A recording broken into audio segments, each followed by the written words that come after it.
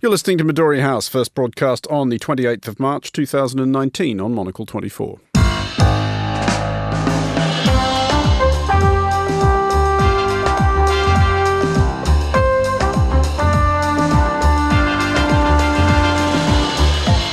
Hello and welcome to Midori House, coming to you live from Studio 1 here in London. I'm Andrew Mueller. On today's show, in respect of Dame Margaret Beckett's motion M, confirmatory public vote, the ayes were 268. Yes! The noes were 295. Yes! So the noes have it. What fresh hell is this? Part umpty million in an apparently infinite series. My guests Michael Goldfarb and Jonathan Fenby will be discussing Brexit and the day's other top stories, including President Emmanuel Macron's ambitions for reforming France's civil service, about which France's civil service is as enthused as might be expected.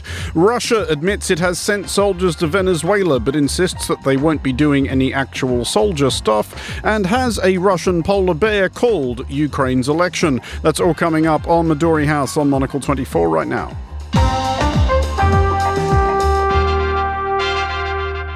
And welcome to Midori House. My guests today are the journalist and broadcaster Michael Goldfarb and Jonathan Fenby, Chairman of China Research and Director of European Political Research at T.S. Lombard, also author most recently of Crucible on the making of our world after the Second World War. Welcome both. And we will begin, at the risk of provoking screaming fits from listeners, guests and presenter alike, with Brexit. There was a time, either as recently as last month or as long ago as the dinosaurs, it's getting hard to tell, when it was thought that as of right now, the UK would be a little over 24 hours from leaving the European Union. After yet another week, even more bizarre than the previous week, this date has now been officially delayed to the 12th of April or the 22nd of May or the 25th of October. This follows last night's glorious fiasco in the House of Commons, in which MPs were offered the chance to endorse 8 different varieties of Brexit and chose none of them. And this followed the attempted resignation of Prime Minister Theresa May, who may yet enter political immortality as the first leader ever to have tried to fall on their own sword and missed. Michael, first of all, is there really any point at this stage, at the risk of preempting the next few minutes of discussion, of pretending that we understand at all what's now going on? No, we don't. Well, we know what will happen tomorrow. Sort of. Do we? In order you do. That's like a bold claim from Michael Goldfarb. Well, no, there will be a vote tomorrow on this famous, what is it called? MV something or other. Meaningful vote for a withdrawal agreement. As opposed to unmeaningful votes. The word meaningful starting to do a lot of work there. Geez. Anyway, so the Speaker of the House, John Bercow, had said, well, you can't keep bringing this back because you lose. It wastes time, and there's a parliamentary precedent going back to 1604. Jonathan, who wasn't there then, but almost, will remind me if it wasn't 1604, it might have been 1603. Anyway, so what they've done is they've completely rewritten a motion in which the House of Commons will now vote only on the withdrawal agreement, not the political declaration, which is part of the overall package. And this is meant to, in some ways, substantially make it a different deal. She's still going to lose, because what's happened is her government is propped up by these 10 members of parliament from the Democratic Unionist Party, a really hardline party in Northern Ireland. She's already bribed that party with £1 billion. Makes no difference. They are some of the most disloyal, disreputable people, and I met them back in the day when I used to cover Northern Ireland, when there was still a conflict there. They're just awful people, and they will not vote for her no matter what. This gives courage to those in the ERG, the European Research Group, Tory backbenchers, not to vote for it. And of course, then there'll be Labour, who are trying to just completely bring down the government anyway, and get a longer extension of Article 50, have a completely new election, and enter the socialist Valhalla that Jeremy Corbyn's premiership will represent.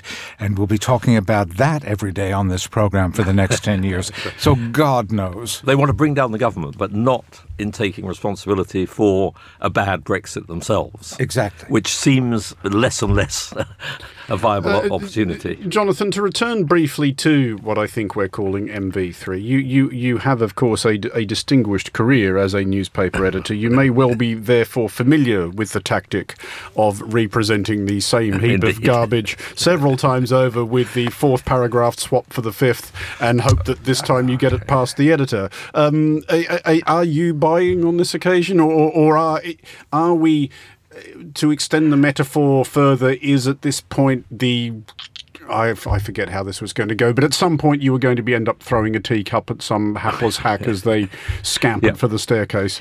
Well, I think, Andrew, as you say, it's very dangerous to predict anything. We're in such a chaotic situation. But I think the kind of, if you might phrase it so, the anti-Theresa May feeling is so enormous that this is going to dominate everything, and therefore rejection for a third time is most likely.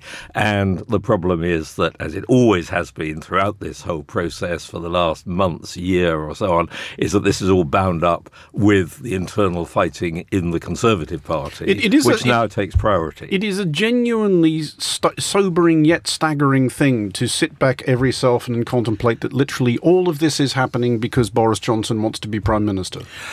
Yes, but you know something? It's been happening since 1990, when Margaret Thatcher was indeed. forced...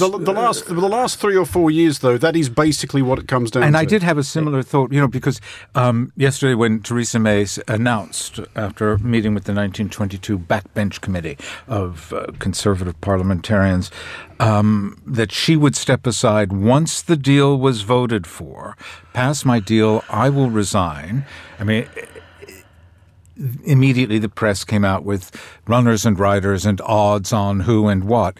And, and it's the same people who 3 years ago had the same odds on them. And, Michael Gove knifed Boris Johnson, and Andrea Leadsom couldn't command, who's another Conservative Party MP, wanted the job, couldn't get the job. And it ended up landing on Theresa May's desk. And here we are 3 years of pain later, and it's the same bloody people. Yeah, but Michael is right in saying this goes back a very, very long way. I mean, at least to John Major, 40 years or so. And I think this whole inability of the leadership to deal with the European question and the internal rivalries within the Conservative Party have been one of the most destructive elements in British politics over that long period. We will move on because there will be doubtless, partly because none of us have got a clue what's going on anymore, but also because there will be ample further opportunity to discuss this. Just before we do, up until today, I've been asking Midori House guests at the end of every such discussion whether the UK would be in or out of the EU come 2300 on March 29th. Now, we do now know the answer to that question. Everybody who said no was right. The ones who said yes, we will, were wrong. I'm going to start asking a slightly different question, which I'd like you both to answer in turn. You first, Jonathan, as briskly as you possibly can. Brexit, is it ever actually going to happen? Yes. I wish it were not, but I think it is. And you can see from the voting last night for the Ken Clarke motion on the customs union, it'll probably be a very, very soft Brexit, which, as they say, may be Bruno Brexit in name only. Michael? I'm inclined to agree with Jonathan. Yes, but I don't think it will happen even by May 22nd. I think they're going to have to find a way to keep Britain from having an election of MEPs and then extend it for a full year till they can figure out how to get Ken Clarke's soft Brexit organised. Yeah. Well, that's all well worth staying alive for. I think we can agree. Let's possibly with another referendum. I mean, that's the thing. You could have you could have the withdrawal, you could have the customs union, and then you could have another referendum. This can go on for as long as I'm alive, certainly. Let's look now at France, the president of which, Emmanuel Macron, was elected on a promise of making substantial modernising reforms to various ossified elements of French politics and business. So far, at least, his thanks for this has come principally in the form of legions of purple-faced men in yellow vests flinging paving stones at gendarmes, but Macron seems determined to continue. Next in his sights are France's civil servants, of whom Macron thinks there should be perhaps 120,000 fewer, and that the roughly 4.9 1.3 million who would be left should work rather harder for their taxpayer-funded salaries. Jonathan, first of all, beating up on the civil service is democratically elected politicians do this all the time. It rarely goes over entirely badly. Are France's civil servants really any more or less idle and inefficient than anybody else's? I would say broad brush, no. But, for instance, there was a leaked survey in the Figaro this week which showed that 300,000 work less than 35 hours a week, and quite a lot of them considerably less. There are all kinds of perks on the side and so on. When we say working 35 hours a week, they are in their place of work for 35 hours a week. They're at their desks or wherever. Yes, who knows what they're doing. But, for instance, at the Culture Ministry, they still have several weeks' holiday a year in homage to Andrew Mueller, the Gaull's culture minister who died quite a few decades ago. It's man's fate, Jonathan. So it is indeed. Oh, the literary reference. There is a lot to do in cleaning up, but as Macron may have bitten off another quite difficult reform to chew. Michael, 7 trade unions, unsurprisingly, are calling for a day of strikes on May the 9th. So if they can find anything in Paris which has not already been smashed or set fire to, that's doubtless where they will be heading. Is Macron... I mean, if that's the most predictable outcome that you could possibly imagine to anything, a French president saying, I'm going to reform the civil service, there will therefore be massive demonstrations. So if we figured that out, I'm sure Macron has figured that out. Is he picking this fight on purpose? My guess is he probably is. And May, along with October, tend to be the months of les manifs, the manifestations, the strikes, because they get a May Day holiday anyway. The weather's nice. It's very pleasant, very pleasant.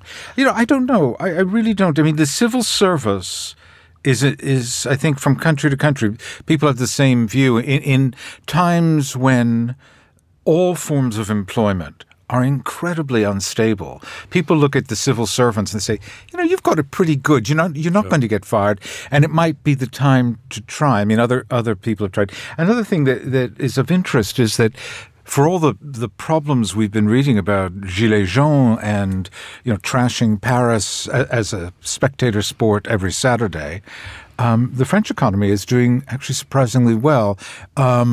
It's grown at a larger clip. I think it was 1.6% was in today's Financial Times. There was an article about this taking on the civil service, and 1.6% when it wasn't expected to grow that much this year. Inflation is low, and tax receipts are up. I mean, if you're not going to give it a go now, when would you give it a go? Yeah, and also I think Macron, who was elected, I mean, I followed the election campaign there, and there was undoubtedly, without being naive, starry-eyed about it, I think quite a broad feeling of it is time for reform in France. And he pushed through this with the railways, with the SNCF, which is a civil service job, basically, in many ways. And clearly now he wants to keep up the momentum, and the people around him regard that as being extremely important. They've got to keep up the 5-year momentum during his first term in order to lead on to a second term when, as usual, they say, the real dividends will show. Just to follow that up, though, Jonathan, and given what Michael was saying about how there is something that does now seem, I think, quite privileged about a civil service career, that it's reliable employment, it pays tolerably well, as we've been learning, quite reasonable conditions. Is it possible that Macron's making just a basic political calculation here and just thinking this is probably a good way to at least get some of the angry people in high-vis vests back on board? Because it's not likely that they're going to be terribly upset by this, is it? Well, it depends which civil servants you attack, whether you're attacking the low-paid civil servants or the fat cats who have got excessive holidays and so on. If it's the second, yes, the answer is yes to targeting public anger at them. But what he's also got to deal with is this respect for the state, l'État, in France, which is very important and which is represented by the civil service. And you've had on French television over recent months endless reports from the provinces about schools, local offices, health centres, etc., all these elements of the state being closed down. And that arouses quite a lot of anger among exactly the people behind the Gilets jaunes. Michael, do we perceive any indications at all that the French are warming to Macron in the slightest? Because the enthusiasm for him it's always been slightly conditional. I mean, lest we forget that he won an election because he was up against a thoroughly obnoxious candidate in the second round, Marine Le Pen from the Front National. His approval ratings have not quite plummeted to the abysmal single digits of Francois Hollande. But is there any sign at all that he's winning France over? Do you know, I don't know. I mean, I have a feeling these last few weeks, the Gilets jaunes thing happened. It's still going on. And I think everybody was caught off guard by the fierceness of the demonstrations. And what's happened, I think, is that as they've continued, and clearly there's two kinds of Gilets jaunes. They're the guys who come out to destroy shops in Paris, and worse, burn out the guys who sell newspapers and kiosks on the corner of the Champs-Élysées. You can't do that to people. You can't do that. And then there are the people who are genuinely upset about this increase in fuel duty because it makes making a living impossible. He goes off on this round the country listening tour. He does, what did he do, Jonathan? It was 8 hours? He did 8 hours on French radio, I think, with leading intellectuals, about 100 of them. And he talked them to death. I mean, this is the sort of thing Tony Blair used to do with the press, because I used to go to Blair's press conferences. And after 45 minutes, he would say, "Got any more questions, guys?" And somebody would raise their hand. And after an hour and a half, he said, "Anybody else?" And he would have talked all of Fleet Street to nothingness. Yeah, and it's Macron. The same to him. And I think Macron is doing that and probably will regain some popularity off the back of that. OK, we're going to take a short break now. You're listening to Midori House with me, Andrew Mueller, along with Michael Goldfarb and Jonathan Fenby. Coming up next, Russia sends military personnel and equipment to a South American country whose leadership is embargoed by the United States. What could possibly go wrong? Download the free Monocle 24 app today to tune in wherever in the world you happen to be. Whether you're catching up on the news on your daily commute, enjoying a little cultural nourishment during your morning run, or seeking some recipe inspiration around the kitchen table, the Monocle 24 app allows you to tune in live or download your favourite shows to enjoy later. Get started by downloading the Monocle 24 app today. Monocle 24, keeping an eye and an ear on the world.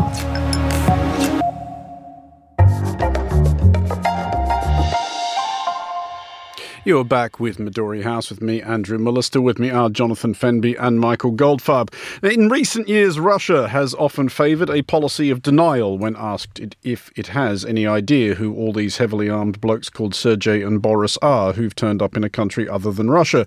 So it's at least that refreshing that Moscow has admitted that the several dozen alleged Russian military personnel seen disembarking from Russian military aircraft in Caracas earlier this week are in fact Russian military. Russia has hastened to stress, however, that this deployment is, quote, not linked to the possibility of any military operations, unquote. So, Jonathan, is it linked to the possibility of any military operations? Not military operations. I think it's military presence. And you may see there's a fine line between those.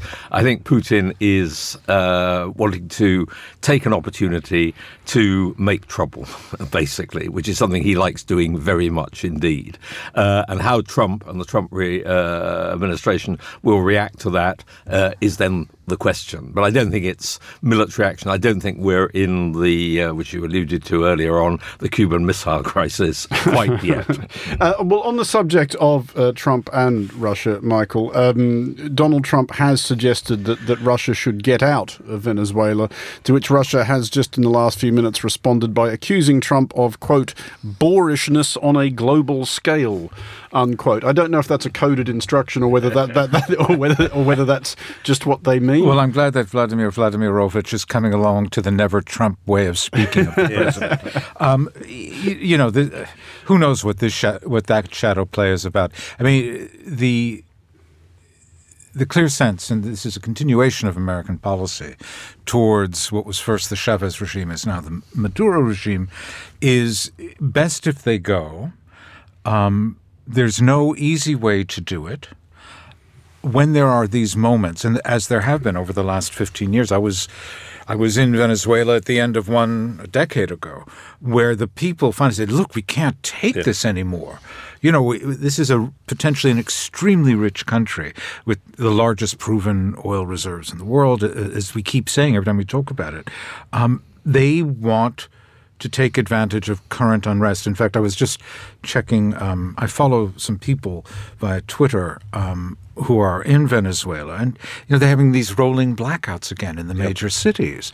Right now, as we speak, it's daytime there, so it doesn't make a difference, except that it's hot, and you can't put on air conditioning because there's no power.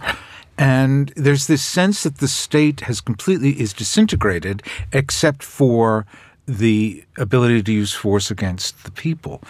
But the U.S. is hamstrung because the people who most would want to be rid of Maduro don't want the U.S. to invade.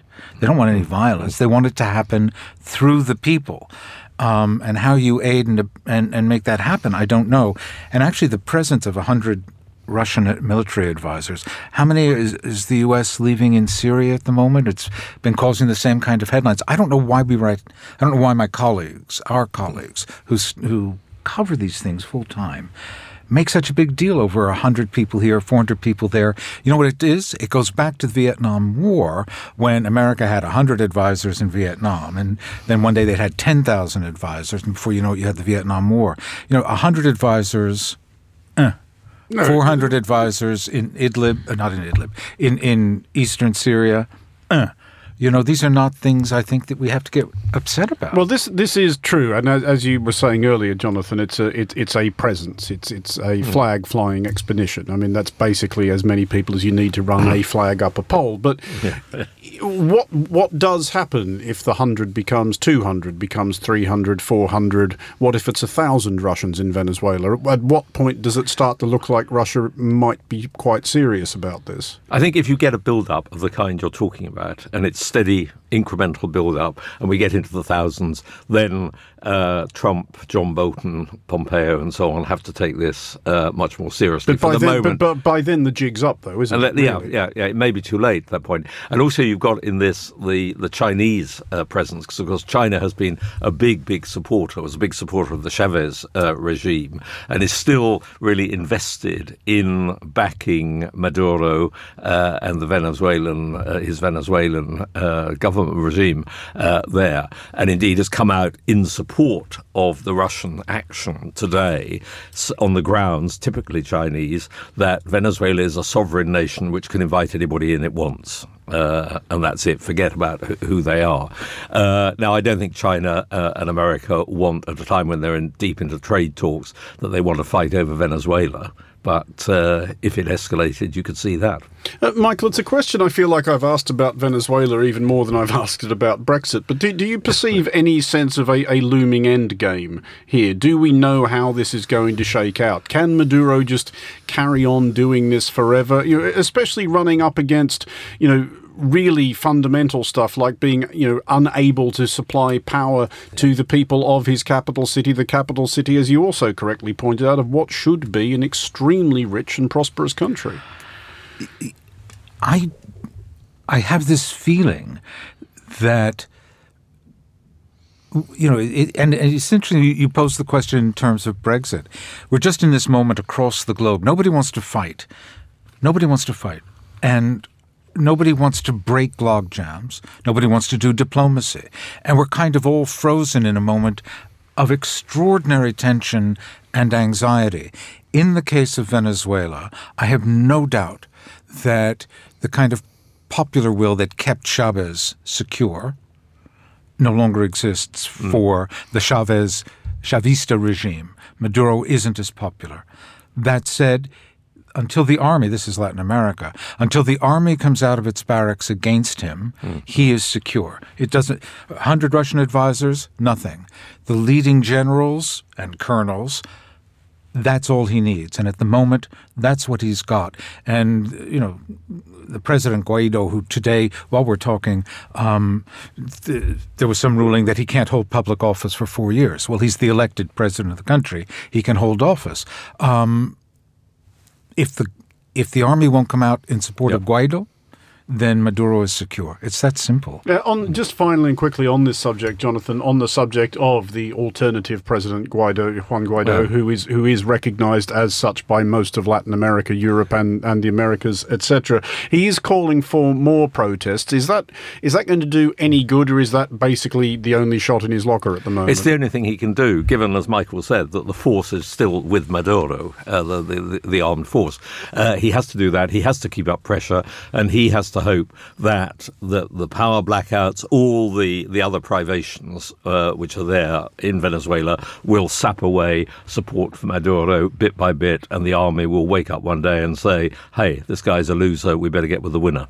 OK, well, finally tonight, and continuing with the subject of possible Russian interference in the domestic affairs of other nations, a winner in this Sunday's presidential election in Ukraine has been tipped by a Russian polar bear named Buyan, currently resident of a zoo in Krasnoyarsk. Invited to choose between 3 morsels of food attached to the 3 front-runners of Ukraine's presidency, I should specify pictures of the 3 front-runners for Ukraine's presidency, Buyan picked the incumbent, Petro Poroshenko. I'm very fond of this, Michael, because this is a proper and finally story, and it's a genre I'm a big fan of. Is it at all possible that this is a cunning psyops stunt at some level or another? Though I'm frankly a bit lost looking at Ukraine as to which of the candidates Russia would be shilling for. Probably the stand-up comic, don't you think? Yeah. Because again, you have the follow-up question, which stand-up comic? No, you mean the professional? The professional stand-up. Russia certainly doesn't want Yulia Tymoshenko, who's a real Ukrainian nationalist. They don't want Petro Poroshenko because they think he's in the pocket of the U.S. No, I think they want the guy who can crack the jokes. This is Volodymyr Zelensky. Vladimir Zelensky. Wasn't there a World Cup octopus who was speaking? The World Cup octopus. There's a long history of this. If you want, I can retell some of the top bits of it. Please, because the bear has World Cup form, but it called the World Cup final wrong last year. No! But the bear was among that unhappy band who thought Croatia would pull off the upset. No, Paul, the German octopus, predicted the World Cup outcome right in 2010. It went for Spain, but also my research tells me... It wasn't a controversial choice, in fairness. Tells me that a Chinese monkey forecast Trump's win, but a Scottish goat who was put up to this got it wrong, said Hillary Clinton would win. However, the goat did predict a victory for the Leave vote in the Brexit referendum. So, animals have got about as good a record as a lot of commentators. We should get one on the show. That would be... I think they could do well.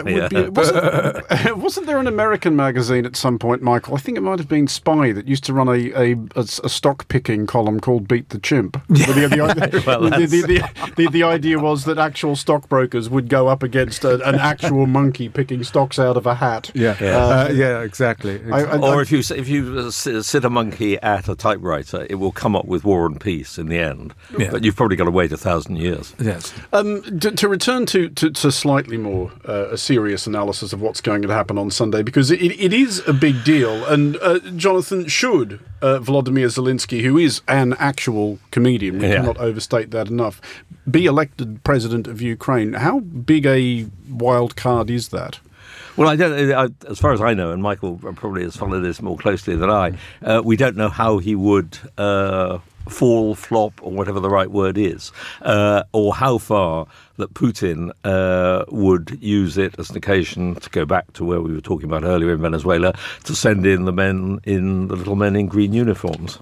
Who are, of course, not Russian. Who are not Russian. Who are Ukrainian patriots. In the Donbass, if you meet a guy named Sergei, definitely, very, very definitely not Russian. That moment of clarity does bring us to the end of today's show. Michael Goldfarb and Jonathan Fenby, thanks for joining us at Midori House. The show was produced by Daniel Bates, researched by Fernando Augusto Pacheco and Rory Goodrick. Our studio manager was David Stevens. Music next at 1900. It's The Urbanist. There's more on the day's main stories on the Daily at 2200. Midori House returns at the same time tomorrow, 1800 London. I'll be your host for that as well. I'm Andrew Mueller. Thank you for listening.